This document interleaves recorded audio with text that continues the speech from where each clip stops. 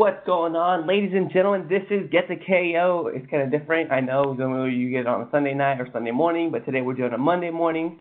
But I am your host, Clifford Red Dog Miller, and as always, I've got Anthony Lujan, but you can call me Lou. Guys, so this weekend we had a huge event come out, UFC 216, I guess on a grading system. Maybe it was as huge. Probably like a C plus. Maybe just because of the outcomes. How did you feel about it, Anthony? With the last couple of fights, last three fights of that card, it bumped it up to a C plus. Before then, I wouldn't even call it a C, but the last three fights on that card made it a C plus. Maybe a B minus, just because of how some of the last two matches especially ended up going, but. Yeah, overall the card wasn't that impressive. Yeah, so, here right now, so I said C plus, Andrew said C plus, B minus, so we're going to probably give it about a C plus average rating is what we'll call it. So let's first things I want to do though, man, Anthony, we do have to do this though, man. We do have to kind of give our condolences out to the families once again out in Vegas. Such a terrible tragedy that happened to them this past week. So we want to put our thoughts and prayers out to you guys, just from us here at Get the KO to you guys over in Vegas. Yeah, it was an unfortunate event that happened, and it just affected a lot of people and a lot of people's families. It not only affected that, it affected something that we're going to talk about here, and that's just the UFC. We do know that Dana White did donate $1 million of the proceeds to help the victims of these families of what happened. Our hearts and condolences go out to you guys.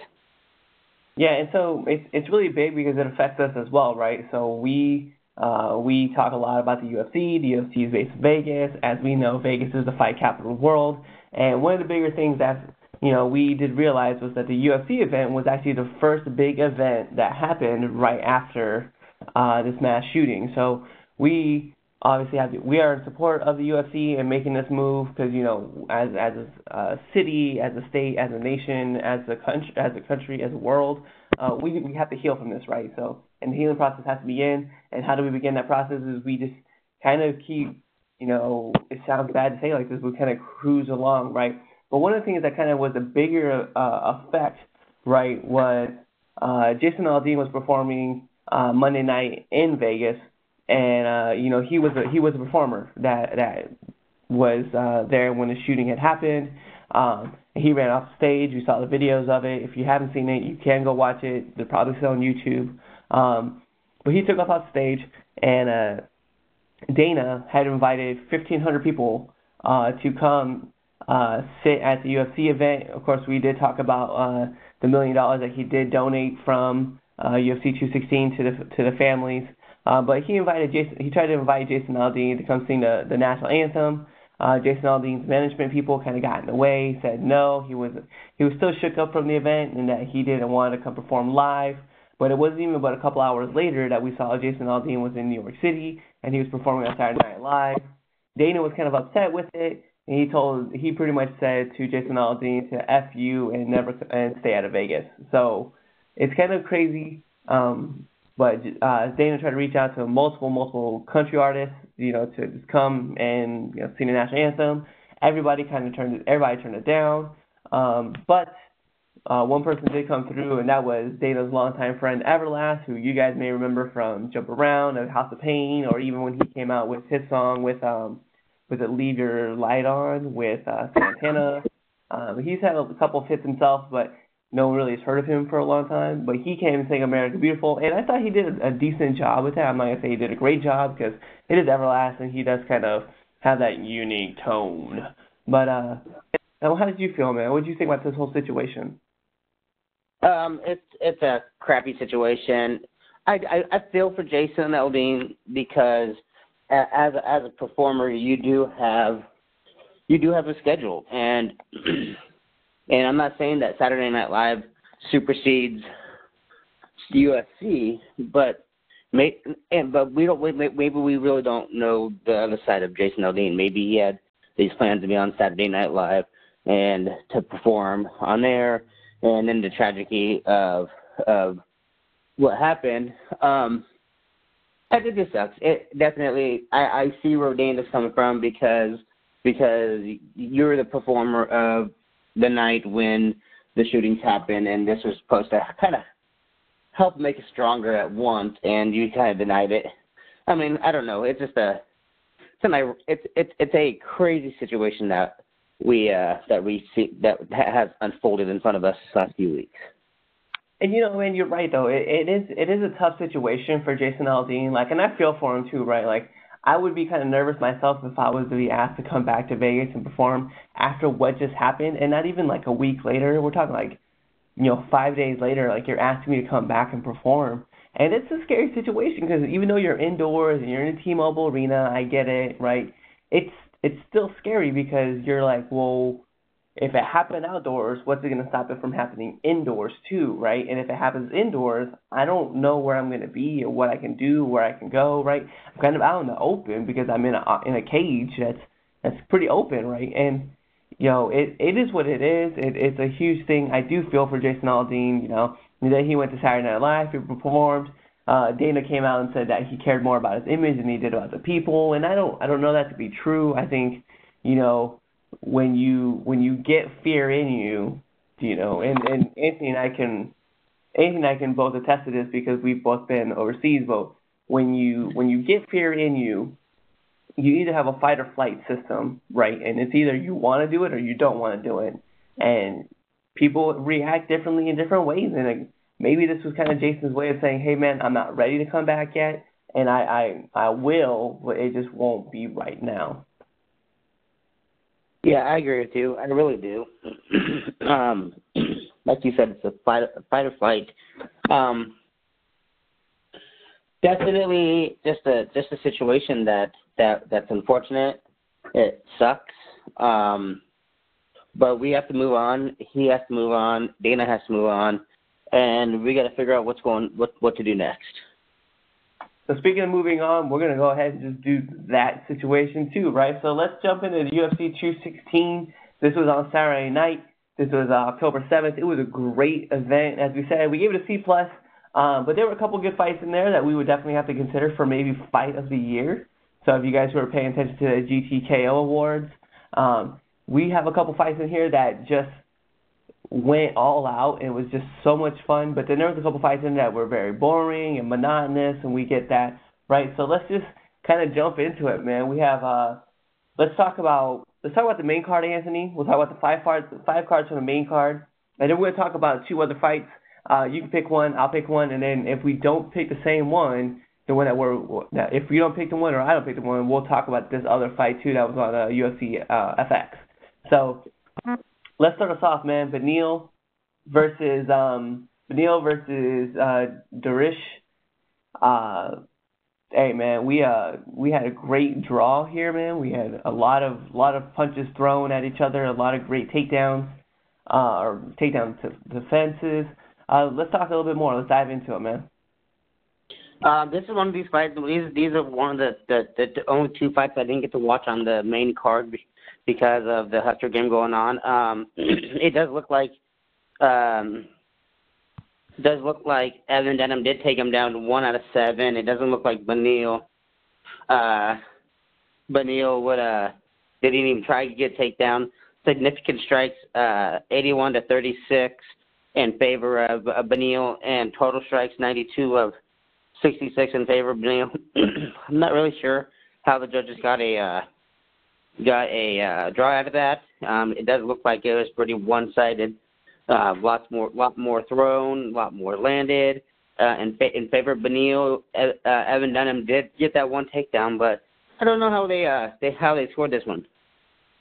Yeah, it's definitely weird. That's why you're gonna really leave fights in the hands of the judges, man, because you never know what the judges are gonna do. You never know what they're gonna push for. You're not even gonna know what's gonna happen, right? But the funny thing is, if you look at the control, you're talking about 3 minutes apiece. And the controls, but you definitely have a huge significance in total strikes and then that one takedown, which I think that one takedown actually came in the third round. No, I'm sorry, it came in the second round. So one takedown came in the second round, so you might have definitely pushed to get him the takedown. You know, you could have said Durish probably won the first round, Evans takes the second round, and then the third round it's kind of dead split even, so you can't really make an assumption about who did what. And it looks like that might have been how the judges broke it down, so you probably got that draw overall. Definitely look like a lot of fights, so we're definitely hoping to see good things. Maybe we'll see a rematch between these two in the future, probably on an FX card or on the Fox Fight Pass. Definitely could be something that we'll be excited about. Yeah, I agree with you. Let's move on. Let's move to the next fight. That was Mara Romero Borella versus Kalindra Ferreira. And it looks like Morara got that submission with 2:07 left in the first round. Looks like she didn't even get touched at all. Looks like she didn't get touched at all. It looks like 16 out of 18 for total strikes for 88%, 3 of 5 for significant strikes for 60%, 1 of 1 for takedowns, and Kalindra looks like 0 for 4 for total strikes and significant strikes, and needing to get a takedown attempt and 1 submission into the fight. What do you think about this one, Cliff? So it was interesting to watch Borella fight, right? Because she was definitely moving in and out of the pocket really well, and then she looked like she was ready just to kind of take the fight to Ferreira anytime. And it just looked like Kalindra was nervous being under the big lights. You know what I mean? Like she was there, but she just wasn't ready to handle the UFC pressure with a lot of people being there cheering her on. I don't think she was ready for that. Borella looked like she had just been there before, even though we know like she's still kind of relatively new to the fight game. So it was definitely huge, man. I was definitely impressed with the way Borella was able to handle herself in a bright light, and she did what she did. She came out there, she took down, she got the submission, ended it with a rear naked choke, and it was quick, man. It was very quick. Yeah, that looks like that. Kind of, and I think that's that's kind of what you said was she couldn't handle the big lights. Kind of reminds me of like state wrestling championships for high school state wrestling. We have a buddy named Garrett who lost his junior year. He looked up at the screen, saw himself on a big screen, kind of froze up. He goes out the next year and he doesn't even look at the big screen. He's focused. He's ready to get into it, and his opponent looks up the screen, kind of freezes up. Garrett wins the championship his senior year. So definitely understand the looking up and seeing yourself on the big screen, seeing the bright lights, the pressure of the UFC. Hopefully, her next fight, she can come out and actually get a W and or at least put an impact on the fight. Yeah, definitely, man. I mean, and there's a definite level of competition that changes, whether you're fighting at the Bellator, Titan FC, VFC, or even if you're in the UK with the UK MMA, or even if you're doing Brazilian MMA, there's just a huge difference when you come to the UFC because there's an expectation level that you're supposed to reach, and if you're not ready for that moment, man, you can definitely get caught with that, get caught with a huge L, and that's kind of what happened with Ferreira, man. So we're going to move on, man. We're going to talk about this Fabricio Werdum versus Walt Harris. This originally was supposed to be Werdum versus Derek Lewis, but because Derek Lewis had a back injury, he thought he could push through. Went to the final day, woke up, back just was not letting him do his thing, and that was kind of all she wrote for Derek Lewis that night. So in turn, Dana asked Walt Harris if he wanted to jump up. Walt said yes. He decided to fight Fabricio Werdum, and for all intents and purposes, he got destroyed. There wasn't any real punches taken in this one. There was just one take. Fabricio threw out one strike, took Walt Harris to the ground, and went for a triangle choke. Missed out on the triangle choke, ended up locking up the armbar and calling it a night. And the fight was pretty quick. I mean, it was minute 5, and it just happened so quick that Walt Harris just didn't understand. Something I found interesting was that Joe Rogan said, when you look at this fight, right, so there's a mountain in the UFC. So there's a mountain just to get to the UFC, and then there's another mountain in the UFC. And the difference you saw from Walt Harris was that Walt Harris was on the base. He was at the base, while Fabricio was all the way at the peak. And there's such a huge level change inside of those fights that Walt Harris was not ready for Werdum. I really kind of picked Harris at the last minute to win by knockout, only because Werdum hadn't been training to fight someone like this. But Werdum is a professional. He is a former champ. He definitely was ready for this fight, and he showed why he was ready for this. And I agree. Fabricio is probably a top 3 UFC heavyweight, and you got Walt Harris, who it looks like it is. He's had some fights under him for the UFC. 5 losses and 3 wins, so 8 total fights in the UFC, and he really hasn't fought nobody that you could say, oh wow, Cyril Asker, Chase Sherman, and Samil are his latest victims or latest fights before he lost at Fabricio, and then you got Fabricio, who's been fighting everybody. He's an ex-champion. Fabricio, he's been fighting Alistair Overeem, Travis Brown, Stipe Miocic, and Cain Velasquez and Mark Hunt. Just a big difference in those two. And Walt Harris is a striker. He's not very good on the ground. And Fabricio shows that his game is all around, and he just took him down and submitted him really fast. Yeah, so let's not take anything away from Walt. Walt is a Gold Glove winner. He's a Gold Glove boxing champion from Alabama and Florida. So let's not take anything away from him. He's definitely a great striker, as Anthony alluded to.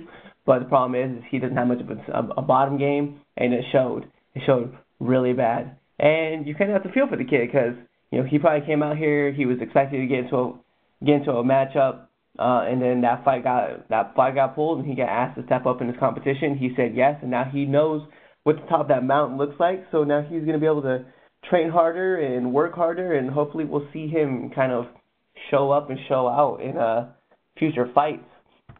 We're going to jump over, man. We're going to talk about this Demetrious Johnson-Ray Borg fight, right?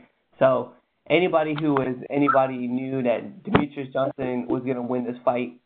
You could have made the argument that Ray Borg had a puncher's chance. I would agree with you that he has a puncher's chance, as always. But in this fight, you are fighting a person who trains all the time for 5-round fights. And Ray Borg was just not ready for that kind of pressure to come at him and to be able to handle what Demetrious Johnson was throwing.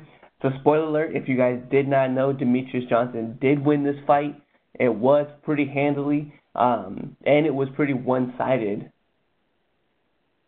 Yeah, it was Demetrious. I feel like Demetrious could have ended that fight anytime he really wanted to, and it just felt like he was kind of toying with Ray a little bit, but Ray wasn't backing them. He'd get in his face. He'd shoot for takedowns.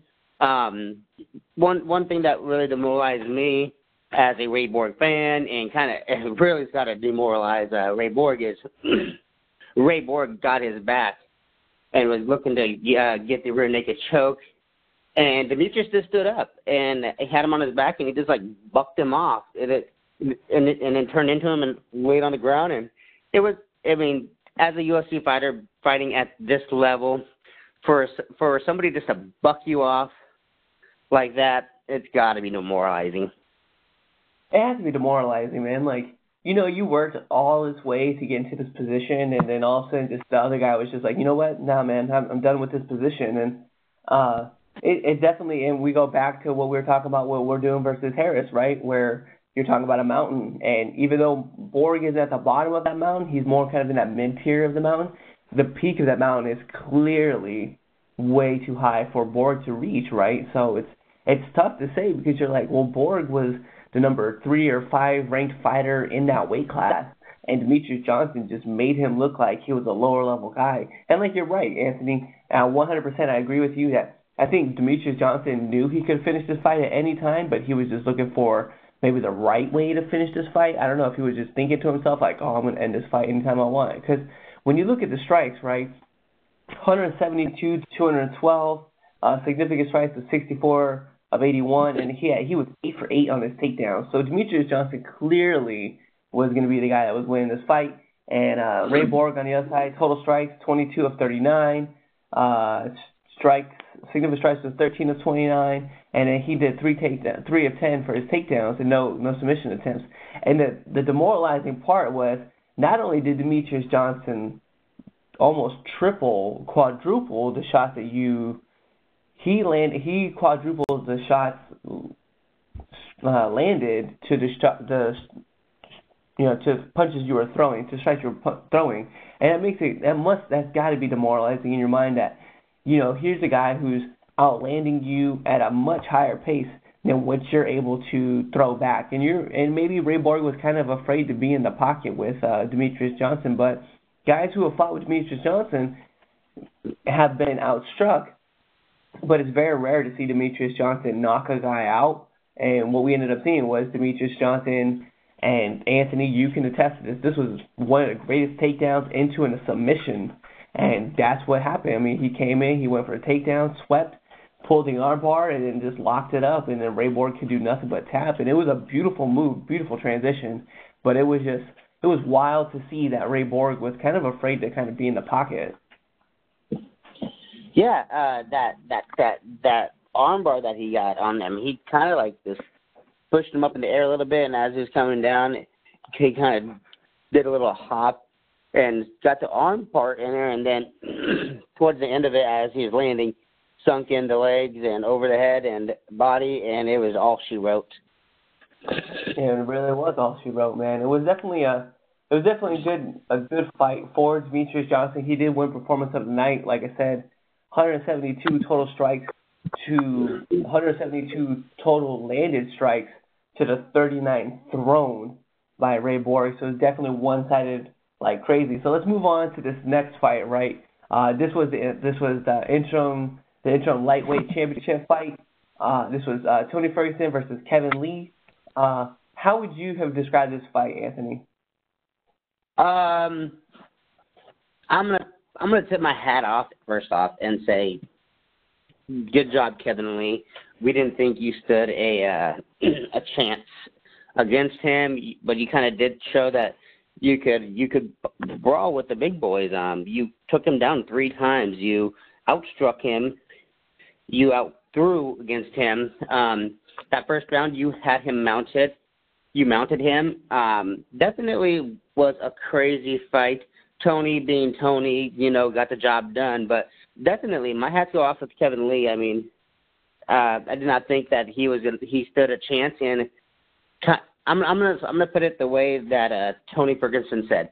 I thought he had a better chance of running through hell with his underwear set on fire or soaked in gasoline than stand up to a guy like him. And Kevin Lee showed that he is someone that's probably going to be a serious contender here within the next year or so. No, and you're definitely right. If you look at the fight stats alone, you would have thought Kevin Lee won this fight. Like, if it had gone to decisions, I think Kevin Lee might have won this fight. But the one thing that did kind of stand out to me was that in the third round, Kevin Lee looked a little gassed, like he was struggling to get in, and that's where Tony Ferguson, just the wave of Tony Ferguson was coming through and was kind of pushing him over, and finally broke him. It was, because if you look at the control factor, and these are all stats we find on UFC.com, by the way, guys, if you look at the control factor, Kevin Lee, 4 minutes and 51 seconds to the 1 second that Tony Ferguson had. Total strikes in favor of Kevin Lee. Significant strikes in favor of Lee.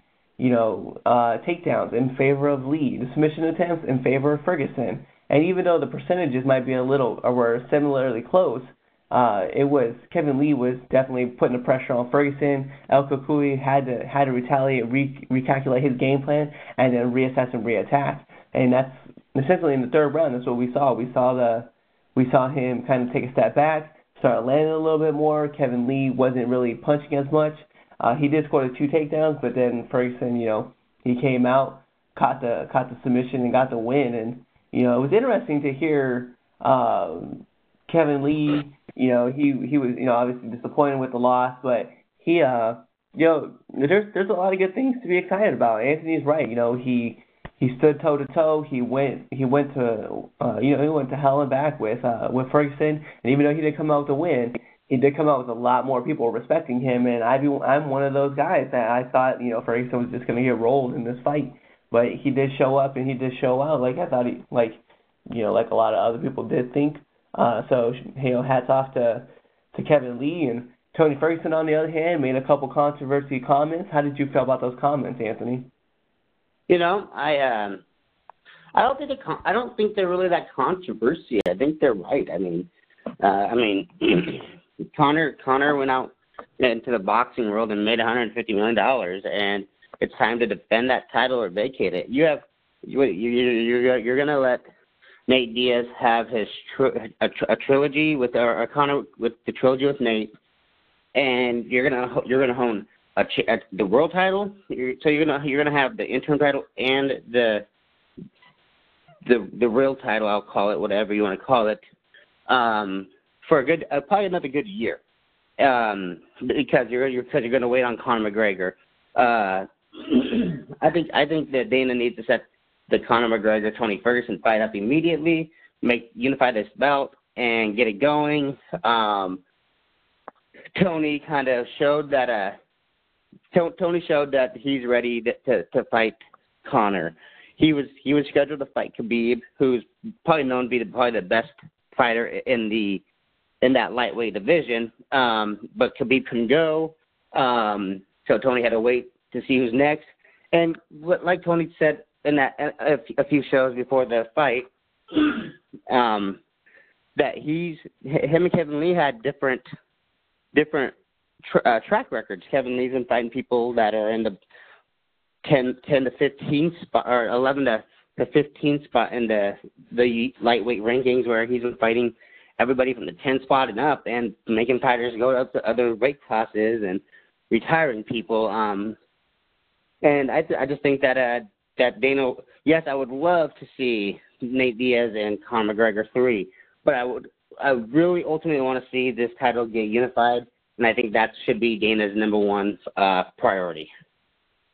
So yeah, I'm going to go on the opposite side of you. And it was something that Daniel Cormier said on the UFC 216, which I felt very interesting and I thought was really good, was that you have Tony Ferguson fight Khabib for the Intercontinental. This isn't wrestling. The interim lightweight championship. And then on the other side, you have Conor McGregor fight Nate Diaz, finish the trilogy, but you raise the stakes because you have a belt on the line as well.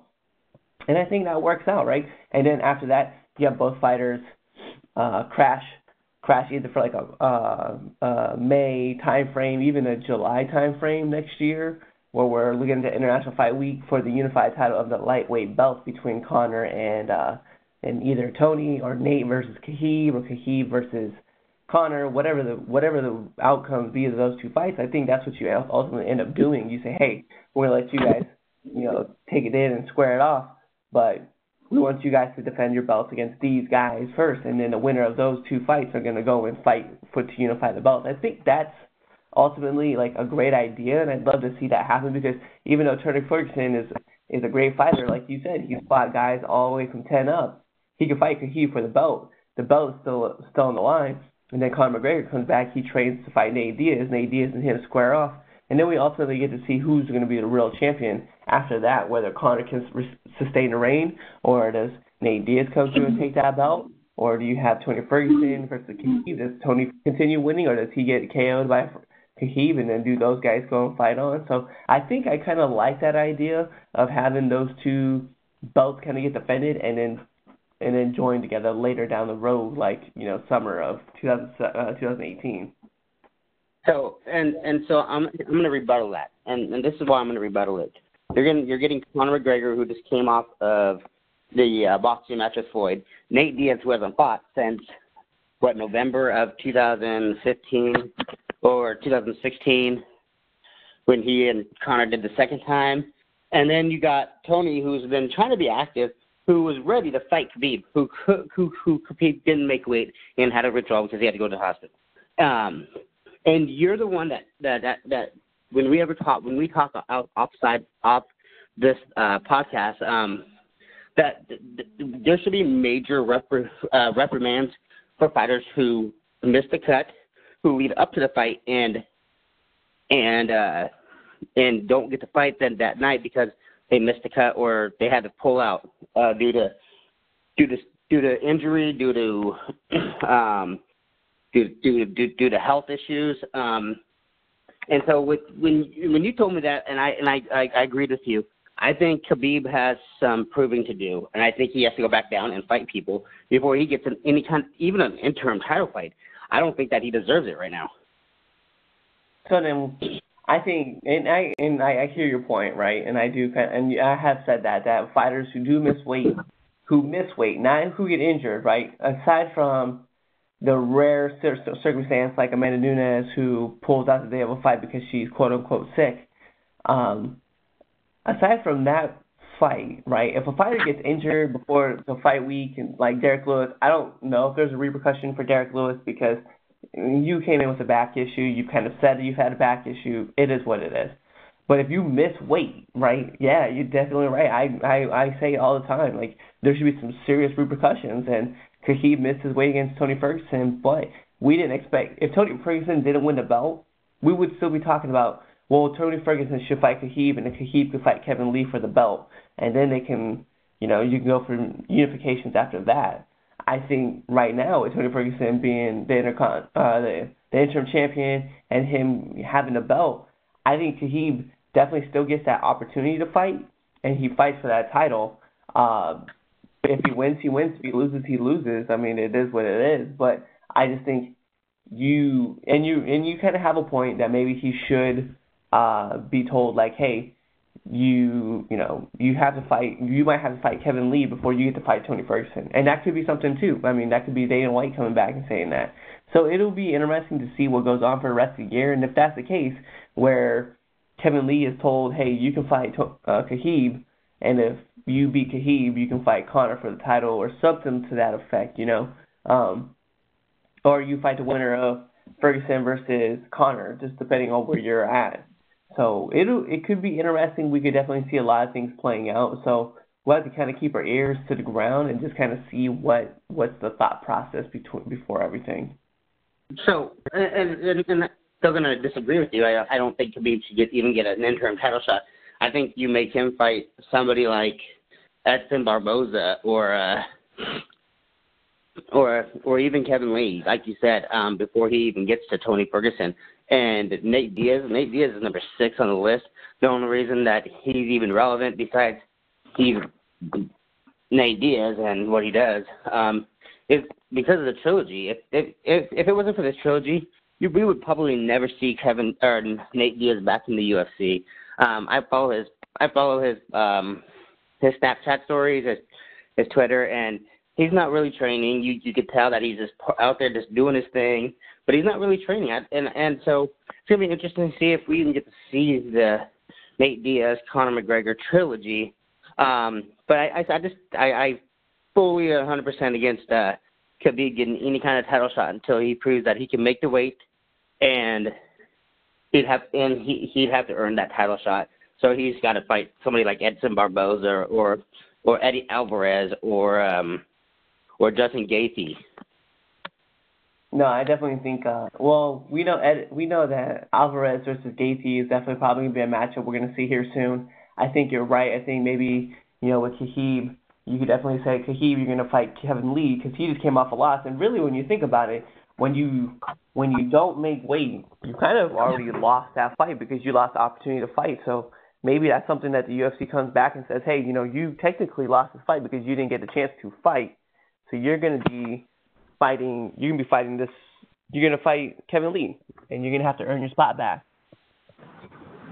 Yeah, I agree with you. I 100% agree with that on that.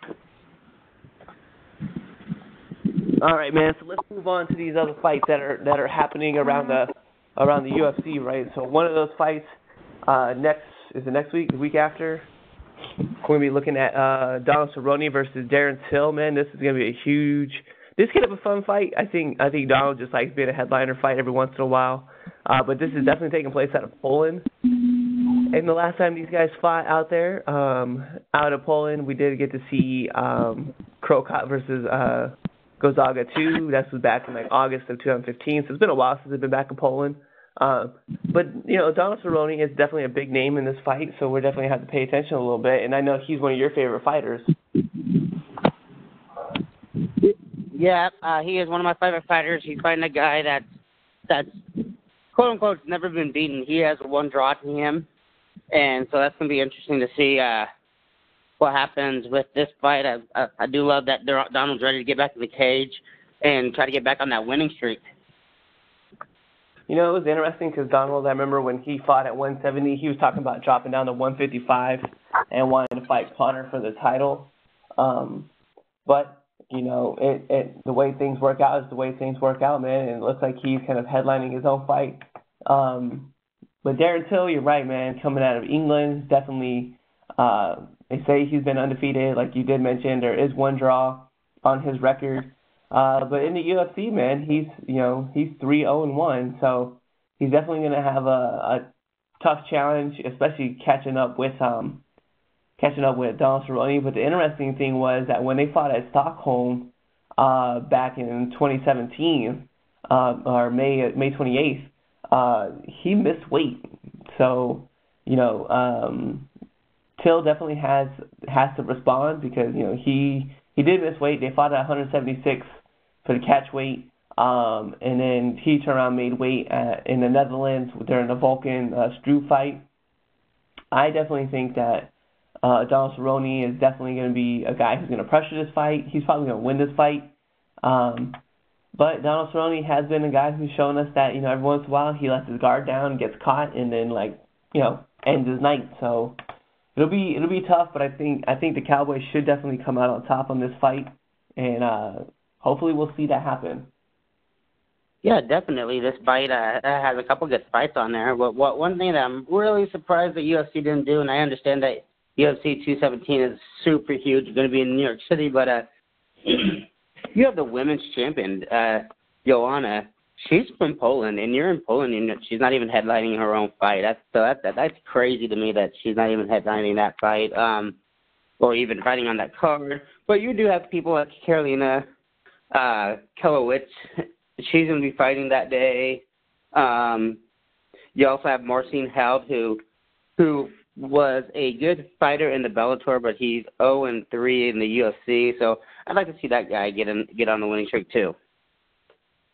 Yeah, and so, you did mention a couple names already, Karolina Kowalkiewicz, and then Han Blachowicz actually is also from Poland as well. He's fighting on the fight card. And even though you don't have, the biggest names on this fight card, like a Johan, Karolina is also a Poland native, and then, you have Han. So you have a couple guys in there who aren't from there. They're not probably the best records, per se, for this event, only because Han is coming off of he's 4-5 in his last, or he's lost 4 of his last 5 in the UFC. So you might have maybe want to pick somebody who could represent the sport a little better, especially in Poland, especially the product for the UFC.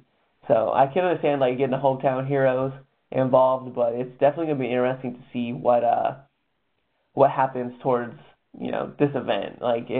It's probably a snooze fest. We'll probably see Donald Cerrone and Karolina being the 2 biggest draws in this fight, and that's pretty much about it, man.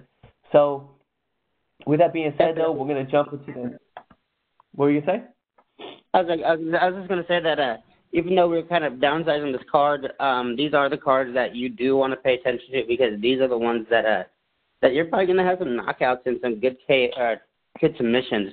Usually the fight pass cards, the undercards, and the prelims are usually the fights that you get most exciting knockouts. They're the ones that are trying to show the UFC what they got. So definitely, if you do get a chance to watch this, I would definitely say go ahead and watch it. Yeah, no, you make a great point that does happen a lot. That these are the fight cards where you're looking at people who are on the up and up, and they show up and they do great jobs. It's you're right, man. It's really tough because we've seen some great knockouts from these fight cards and things that we've never flying knees, huge submissions. So we'll definitely have to keep paying attention to this fight because it's definitely going to be huge. So with that being said, though, October 28th, we are in Sao Paulo, Brazil. This is going to be the return of the Dragon. Lyoto Machida is going to be fighting Derek Brunson on this fight card. This is on the 28th. It's definitely, it's not a stacked card per se, but you definitely have a lot of good fighters mixed into the card as well. Whether you're Nico Price, Thiago Santos, Jim Miller, Kobe Covington fighting Damian Maia. You have Lyoto Machida fighting Derek Brunson. So a lot of big names kind of mixed in there, and I feel like the UFC always does this with its Brazil cards because they understand that Brazilian fighters and Brazilian fight fans love, and they will come out and support all day and night their fighters, and I think that's why you put these big name fighters on these cards. Yeah, and I agree with you. I'm just looking down the fight card, and it looks like every fight is a Brazil versus USA matchup, minus Antonio Carlos Jr. versus Jack Marshman. Jack Marshman's from the UK, and then you have John Lineker versus Marlon Vera. Marlon Vera from Ecuador, and you have Takio Santos versus Jack Hermansson, and Jack Hermansson is from Sweden. The rest of these fight cards is all Brazil versus USA, and like you said, you do have some big names on here. I'm actually super excited to see Damian Maia get back in there. Damian Maia kind of ran through the 170 fight rankings until he met up with Tyron Woodley, and then he just looked scared, and he was 0 for 21 on takedowns. And if anybody knows about Damian Maia, he's a great takedown artist. And you got Colby Covington, who's 12-1, and his only loss in the UFC was in 2015 to Warlley Alves. So that's going to be a very good matchup. I'm excited to see that one. Of course, you got the Dragon, Lyoto. He's going to be fighting Derek Brunson, who Derek Brunson's he stopped his losing streak in June this year when he beat Daniel Kelly, but before that he lost to Robbie Whittaker and Anderson Silva. So that's going to be a very interesting fight to see. Both these are decent strikers, and if you just keep going down, you got Jim Miller who against Francisco Trinaldo. That's going to be a good one. I'm excited to see John Lineker back in the cage. He hasn't fought since he lost to T.J. Dillashaw in December at the end of the year last year. So I'm excited to see him get back into the cage, and so we'll see if he can get back on the winning side. You're right, man. So there's a lot of great fights that are going to be on here, and this really does break down kind of like the Brazil versus USA.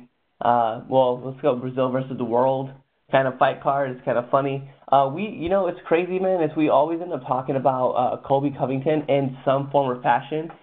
We are really big supporters of him. He's really starting to come along. It's really cool to watch, with the victory of Mike Plyde, and he lost to Alvarez, but then he's knocked out Johnson Munier, Max Griffin, Brian Barberna, and then Dong Hyun Kim. So he's definitely one of those guys, man, you just got to keep watching for, because Colby is a huge name that's going to start coming up, and he's probably going to be a household name, especially if he can get by Damian Maia. If he gets by Damian Maia, we're talking about him getting put into that title picture, that title matchup. So he's a lot of fun to watch, man. And you're right, Thiago Santos being in the fight card. I don't know if you knew this or not, Anthony, but Thiago Santos, Brazilian Army paratrooper who's been training in Capoeira for 8 years, and he actually had that one great photo knockout of Jack Marshman.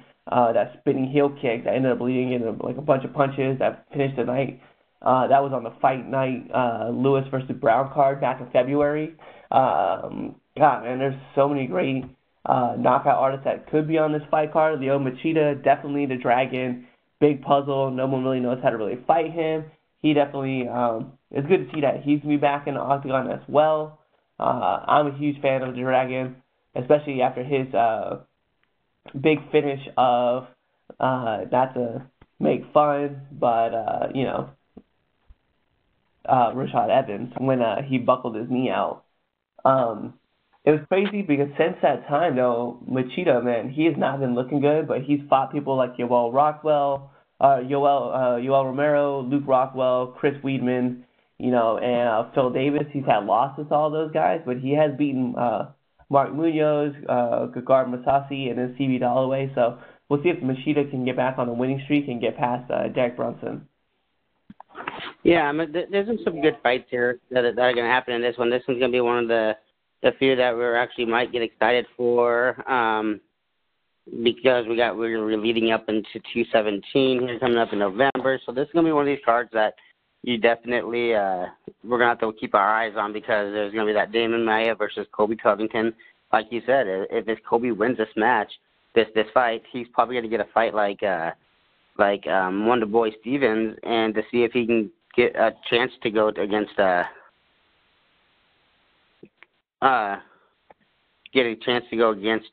Tyrone Woodley. Definitely, you got Jim Miller, who has fight of the night 6 times, submission of the night 3 times. He's lost the last 2 to Dustin Poirier and Anthony Pettis, but before that he was on a 3-fight win streak against Thiago Alves and Joe Lawson. So it'll be definitely interesting to see what happens with Jim Miller when he win with this fight. I think that he does need to get this win. I think he does have to beat Francisco Trinaldo and to start moving back up to the ranks and eventually try to get that title fight that we thought he was going to get. And Francisco Trinaldo is definitely not no slouch either. He was on a 1, 2, 3, 4, 5, 6, 7 fight winning streak, including Ross Pearson, Paul Felder, Chad LaPrise, before he lost to Kevin Lee in March of earlier this year. So that'd be one of the fights that I am going to keep my eye on if we get the chance to watch this one. Yeah, no doubt, man. And like you said, man, there's great fights going in and out of this whole event. Brazil always puts on, the UFC always puts on a great show for Brazilian fans. And there's a lot of big names on this card, man, and a lot of future names that we can see on this card. And speaking of future things that are going down, man, we have got to talk about it a little bit. We're not going to dive too much into, but we've been excited about this event coming from the beginning, ever since it was discussed, UFC 217. We have to kind of dive into this, man, and just not really talk about, we're not going to talk about the big fights. We're only going to talk about one or two major fights that we're looking forward to. Anthony, as far as UFC 217 goes, what's the fight that you're looking forward to watching other than the Bisping GSP fight? Definitely Cody Garbrandt versus TJ Dillashaw. That one's going to be an epic. You cannot put me on a spot like this, Cliff, and make me pick a fight, because you got that one. You got Jeremy Heathen Stevens versus George Masvidal. You got Joanna versus Thug Rose. This is if I have to go down and find a fight that doesn't involve a title, and I know which one you're going to say, so I'm not going to say it, but I'm going to have to go with Corey Anderson versus Patrick Cummins. I'm excited to see that fight. I'm excited to see they both like to strike. They both like to stand up and fight. So it's going to be interesting to see. Cliff, which fight are you excited to see that's not a title fight? So everybody knows that as far as you've been listening to the show, and then from the beginning, if you read the blogs or anything, I'm a huge Mickey Gall fan. So to watch Mickey Gall get back in the octagon to fight Randy Brown, this is a huge test for Mickey, because he's been calling out for more fights. He's looking for bigger name fighters. We know Mickey Gall is currently 4-0 in the octagon with some huge submission wins. But now he's going to have to step up in this competition. He's fighting a guy who's had 11 fights in the octagon. But, recently Randy Brown did lose to Muhammad over February 11, 2017 at UFC 208. He lost by decision. We're going to see what Mickey can bring to the table. If Mickey wins this fight, we're talking about him possibly moving up and probably getting a bigger name fighter the next time he comes around and calls somebody out. So it'll be definitely interesting to see. I think, he called for CM Punk. He got CM Punk. He tapped CM Punk out. He called for Sage Northcutt. He tapped out Sage Northcutt. He's called for a bigger name fighter. They gave him Randy Brown. So it'll definitely be interesting to see what he does and how he does his thing. So I'm interested to watch that fight. Obviously, aside from a fan, I consider him, more of an acquaintance, but as an acquaintance that frequently we talk all the time. So it's definitely going to be exciting for me to watch that fight just because I have a vested interest in it. Yeah, definitely. And by the way, that's the first time I said yeah, definitely on this podcast this morning. We hopefully are actually going to try to let him do his thing through November and get that fight going on, and then hopefully since he's in that area where you are at, Cliff, we can definitely try to get him on this podcast. We've been pushing to try to get MMA fighters on this podcast, people that we support, and I know you're a huge supporter of this guy, so I'm definitely interested to see if we can get him on this podcast because I want to roast him on some questions, let him get his brand out, and I'm excited to have him on the show. Yeah, so me too. You know, we've definitely been talking back and forth, talking and see if we can make this thing work out. It could not. Who knows? We'll see what happens. One other thing that we forgot to kind of talk about, we're going to have to go back to UFC 216, and we were definitely supposed to be picking out a fight that we were excited about, that we saw or that happened. Did you have a fight in mind that you really liked? You know, with the timing of this card, and if you listen to our other podcast that we listen to, that we do at Your Sports Therapy, we do stress that we are huge Husker fans. So the Husker game was kind of going on when this fight card was going on, and so I was at a tailgate party with some friends, kind of pushing out our podcast and stuff. So I really didn't get to see anything besides the last 3 fights, which were for the best anyway. So that was really. If I had to pick one, I would definitely say that Tony Ferguson Kevin Lee fight was definitely hands down my favorite fight.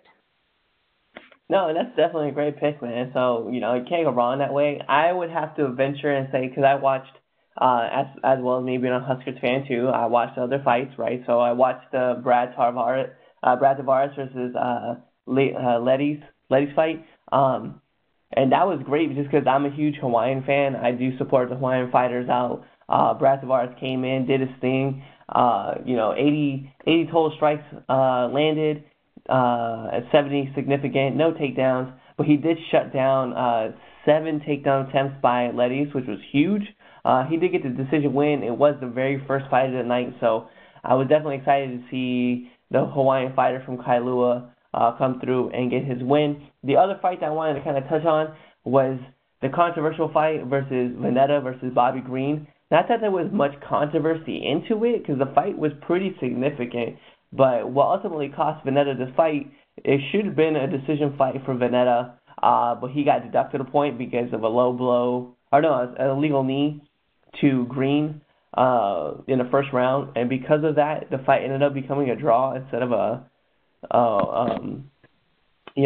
major decision. And Veneta knew it too. As soon as he threw the punch or threw the knee, it landed. The ref stopped the fight. Veneta knew instantly what happened. He was kind of upset with himself, but the crazy part was Green could have ended the fight that night. He said he was definitely rocked. He definitely couldn't tell what was going on, but he didn't want to go out that way. He wanted to fight, so he said no, he was good, so they got back in. They started going back and forth, and Green and Veneta went blow to blow. To give you an idea, total strikes was 111 to 104. Veneta did score the 1 knockdown. And a 1 submission attempt, plus he had 4 takedowns to the 1 takedown that Green had. So Veneta definitely could have won this fight, but because the fight ended up with the 1 point deduction, it did come out to a draw. And it's tough, man, because I definitely was feeling like Veneta should have won this fight, but Green was excited for the draw, and they want to go and bang again here in the future. So we'll definitely have to see how that fight card comes down. Yeah, that's pretty crazy. I didn't get to watch too much of these fights, but what I did get to watch and the highlights I did get to watch, it seemed like it was a pretty decent card. And like we said, that C+ average. So with that being said, man, we're gonna wrap this up. But Anthony, I know you want to do your Lincoln Love. Let's go ahead. Let's get that started.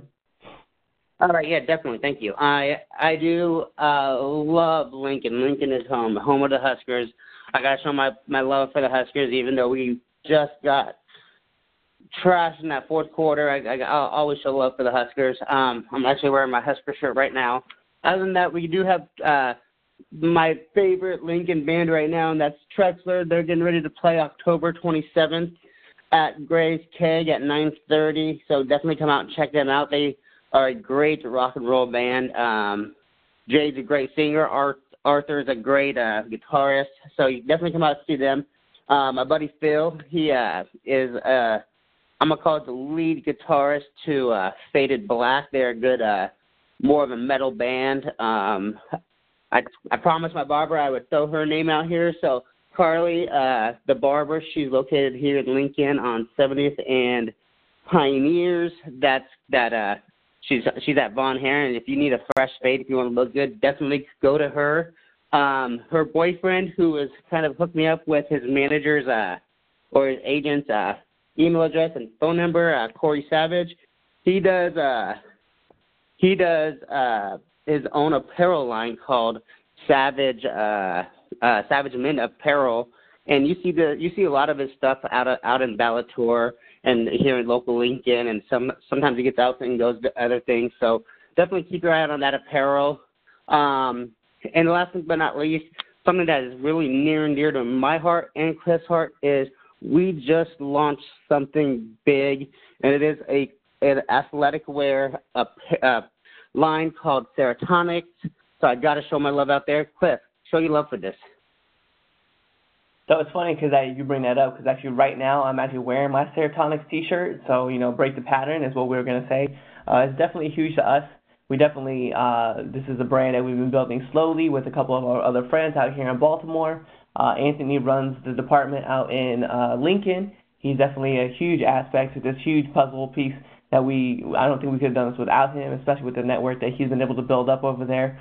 We're working on our side over here, trying to make things happen, work things out. So it's definitely, it's going to be a lot of fun, man. And, like I said, Serotonix, it's all about breaking the pattern, and that's what we want to go for. And you guys can see the logos. We're going to post them up on Serotonix, Snapchat, Twitter, Facebook. It's going to be everywhere. We're going to start promoting it. So if you guys get behind our label, help us reach out to a bigger crowd. We're definitely going to be with you guys. With that being said, we're going to move this over to something more serious for us. We definitely bring it up. We're going to end the show the way we always do is, we just want to show our supports to military veterans as well as the people over in Vegas, as well as the people going through anything. Suicide awareness is definitely something we bring up. We definitely talk about it with military, especially going from 20 to 1. Now that it's dropped from 22 to 1, it's down to 20 to 1. And, Anthony and I talk about the support that we always show for the guys, for the troops, whether you're home front or overseas. I support Mission 22, Team 22, as well as I Got Your Six. Anthony, he's got his, who he'll talk about as well. We definitely want to show a lot of love to all of our military vets. We support you guys. You guys can reach out to me at Snapchat, Twitter, Instagram, on Facebook. It doesn't really matter. I answer to everything. But if you want to find me on Snapchat, Twitter, or even find me on Instagram, it's at CM_Miller85. That's where I'll be, and you guys can find me there, talk to me, and just tell me what's going on. We can talk about what's happening. Yeah, definitely. Like Cliff said, we are huge military supporters. Both of us are veterans, so we understand a lot of the problems that we go through, trying to transition into life. The things that we dream of, the things that we see in our lives. So that doesn't just take away from any of our friends, any of our listeners out there that are going through something. If you guys need us, call us, text us, Snapchat us, hit us up on Instagram or Twitter, Facebook message us. We do answer. It might not be immediately, but guaranteed within hours we will be there for you to listen to you if you're going through some things. My veteran organizations that I support, I Got Your Six, Mission 22, just like Cliff. The other ones that I do is Hopes for Warriors. I am a big donor to the USO, Wounded Warrior Project, Puppies Behind Bars, and Soldiers Angels. You can catch me on Instagram at Anthony Lujan 1985, and Twitter and Snapchat. You can find me at Lujan 1985. You follow me, I'll follow you, I'll promote you. Yeah, so, one thing I definitely noticed is that there's been a huge outreach for us. It's definitely a lot of fun. I want to thank you guys for just helping us build this brand. So to you guys, the listeners, it's huge, especially for people who come through and read on the blog. So you guys can actually find us on the blog as well, gettheko.blogspot.com. We're always up there. We're always promoting. We're always talking. You guys can actually find our other one, too, so we didn't mention it, Your Sports Therapy, which we record every week. We took a hiatus from this last week. We had some things that were kind of going on, so we needed to make sure that we focused on that. But now we're going to be coming back New episode coming out this week. And then thank you to the supporters out there. Right now, as the UFC 216 review has come out, Get the KO has 76 views, so 76 different readers have been checking out. Huge thank you guys to you guys, and thank you. I can't say it enough. Just thank you so much. Yep, definitely. And what a great podcast to have, and what a great time that we do have to live for. We really do appreciate our supporters, our listeners, you guys, the people that are always promoting our stuff, because we promote them, they promote us. But the people that just love listening to us talk about UFC and other sports, thank you so much from the bottom of our hearts. And with that being said, Anthony, why don't you send us off, man? Peace.